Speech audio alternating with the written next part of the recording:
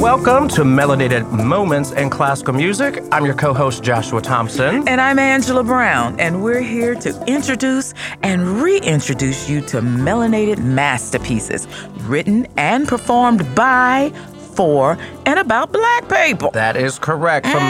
From light bright to midnight. There's a whole lot of people. Did you go there? I did. And we're going to stay there. But there's a whole lot of people, pieces, performances that we would like to cover, but we are here to talk about and take you inside the classical music that most folks don't know a whole lot about or they don't hear a whole lot about. So, that's what we do. Yeah, indeed we do. Who and what do you have for us today, Maestro Joshua? Well, got a special treat for you all from one of my all-time favorite composers, and I would say out of the Black composers who tends to get acknowledgement and recognition, this man seems to come at the top of the list. Well, who is it? Okay. William Grant Still. Yes. Okay, so you've heard of him. Oh, yes, baby. Often known as the Dean of Classical Music for Black folk. I just think he's a Dean of Classical Music, period. The brother was bad. Was bad. He's got well over 150 compositions to his credit. So he was writing for solo piano, he was writing for voice, for opera, for small ensembles, for full orchestras, you name it. Song cycles. All I've of sung them. some song cycles of his, and like you mentioned, the opera Troubled Island. Yes. So the piece I wanted to highlight of William Grant Still, even though it's not going to be Troubled Island, another one that's even lesser known, I think, but no less impactful, is his Africa Suite for solo piano. Oh, so you're going to cover an entire continent today? Well, I'm going to try. Okay. We're going to break it down. Break it down. So I wanted to highlight the second movement. So there's 3 movements to the entire work, but we're going to talk about the second movement. It's called Land of Romance. I do love me some romance, Right, y'all. so, and who doesn't? Who doesn't? So I don't know. Let me ask you this: What is the first thing you think of, or what do you think of when you hear the word romance? I think of a roaring fire of soft, beautiful things wrapped around my body. Anything soft and beautiful and lush. So you come with all the feels, the Yes, I come with the tactile feels. of romance. Yes. All right. I think if you would ask a lot of people, they think of romance as in boy meets girl, girl meets boy, or any other combination. Yeah. So relationships is kind of what you Yes. think of. But I'm going to change it up just a little bit, and we're going to think about the word romance using this movement to think about our relationship between nature and with our creator. Oh. Yeah. Okay, see, now you done pulled me all the way back from my little Well, wait a minute, though, because sensual stuff. your eyebrows were kind of furrowed, and I was like, oh, I've lost her. But hey, I promise I'm going to bring you and everyone else back. Okay, come on. So first things first, a little bit of background on William Grant Still. Lots to cover. We just going to hit the highlights. Born in 1895, died in 1978, and he was from Mississippi. And he's the first African-American composer to have a major work premiered by a major symphony. So lots of firsts for him.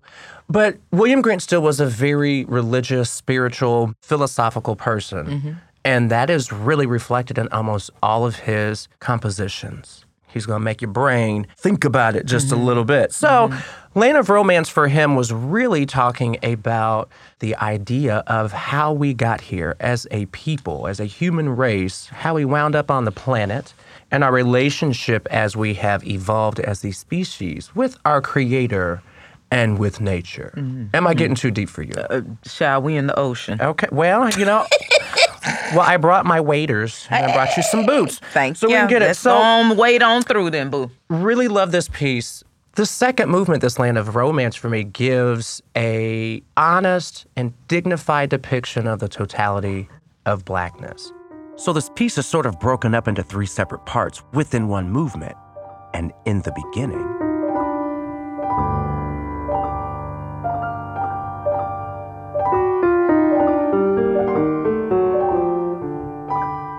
the beginning starts with this very dreamlike, light almost sunrise type sentiment to it. It's like the dawn of time.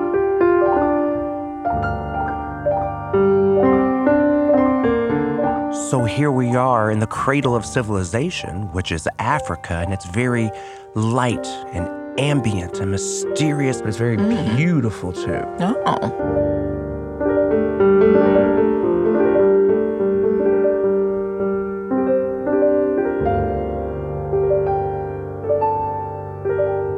And then we get a little bit deeper. There's more. Then we get into a little bit more of that sensual, coquettish flirtiness. There we go. With our existence. Slide. A little bit. Oh, okay. A little bit.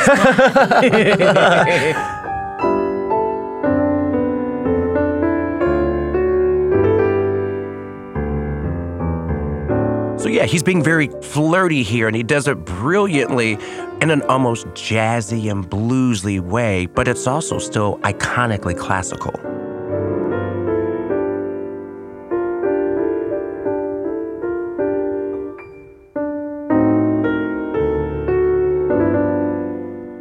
So as the piece is developing, we are developing. Okay. As people, as a people, as Black people, but also as a species, developing into our own, coming up with our own language, our own movement, our own sensibilities and sensualities. And then it finishes itself off with this very nice, stately and bombastic and dignified statement of Africa and the people who are in it and this idea of creation.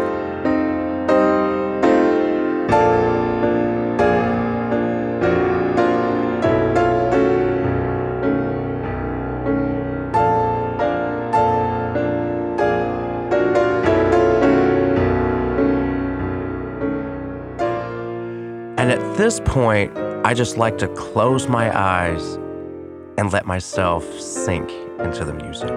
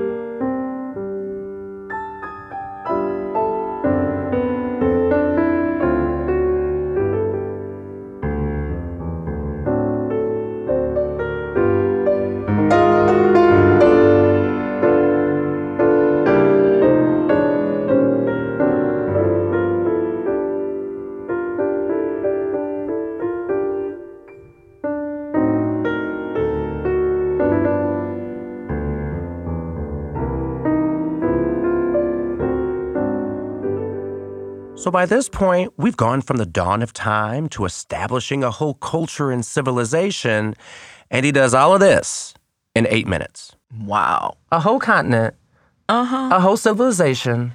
In 8 minutes. 8 minutes. Okay. I told you the brother's Ding. bad. The brother's I'm bad. ready. Okay. Love it. And we don't hear this piece all that often. I think for me, it's a big problem for me. I really get upset when pieces like this don't get played a whole lot. Well, that's why we're here. It is. To get people to discover and rediscover pieces that they didn't know existed.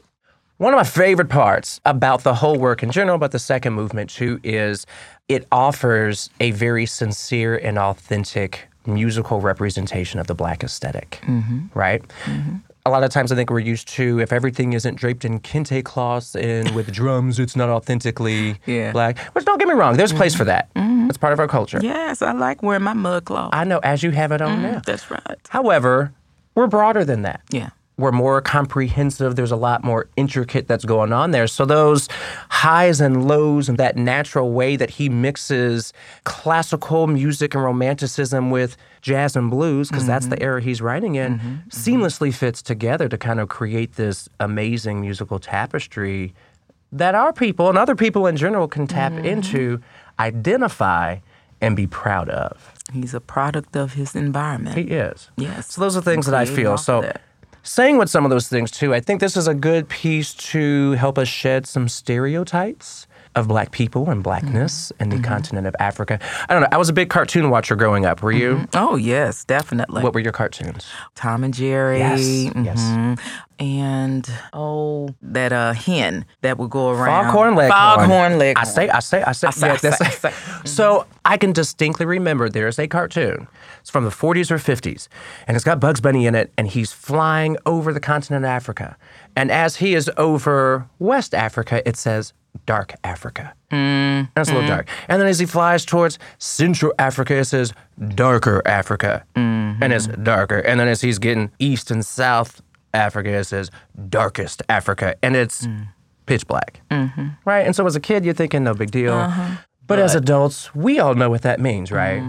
It's funny you would even mention that because it brings up, this is totally off of William Grant Still. That's all right, I'm let you do it. Because I don't know why we're going towards with the cartoons, but I'm going to go with you. I'm bringing it. You stay with the cartoons, boo-boo. But I got to tell this story. One time I was doing this Aida, and it was something that I wanted to do that was very African. And this director, he was like, well, no, she wouldn't do that because it's not that dark. The Egyptians aren't part of the real part of Africa or the darkest part of Africa or something like that. And I was like, isn't Africa? I'm sorry. Wow. So how did you fix your face to stay professional and keep it moving? Let me look over here at the camera. But I'm going to look at you right now. And I was like, I'm sorry, honey. Africa is Africa. Now, you have different cultures and things going on within Africa. But the continent of Africa is what it is. Is what it is. Thank you. If you from there, you African. So, okay? Or Afrikaans. Your story does relate to my cartoon and to my whole thing. These are these stereotypes that are out there, that remain out there in literature, in cartoons, and also in the music or the misinterpretation of, we're not heathens, we're not savages. So this piece gives an opportunity to elevate not just the music, but also a people and show us in a very comprehensive, respectful, dignified manner. That's what I think. Okay. And that's why this song and this selection went on the show today. All right, now. So there are 3 movements to it. I'm sure there will be many, many more from William Grant Still that we can and that we probably will highlight as we continue with this incredible show to highlight Black folks and everything. So with that being said, you have heard the second movement of the Africa Suite, Land of Romance, written by William Grant Still. I'm Joshua Thompson. And I'm Angela Brown. And this has been your melanated moment in classical music. Melanated Moments in Classical Music is a production of Classical Music Indie. Our producer is Ezra Baker Trupiano. Our production intern is Albany Hart. Our theme music was composed by Laura Karpman. Melanated Moments in Classical Music is proud to partner with CAPA, the Coalition for African Americans in the Performing Arts, supporting Black classical musicians, opera singers, youth, and others in the performing arts by bringing color to the classics. Learn more at 4, that's the number 4, CAAPA.org. Classical Music Indie streaming and podcasting is made possible by the Allen Whitehill Clues Charitable Foundation. Melanated Moments in Classical Music is proud to partner with Morning Brown Incorporated, working to bridge the gap between accessible live music programs and underserved individuals, schools, and communities, where the offering of classical music is rare or the cost of experiencing classical music is prohibitive. Learn more at morningbrown.org.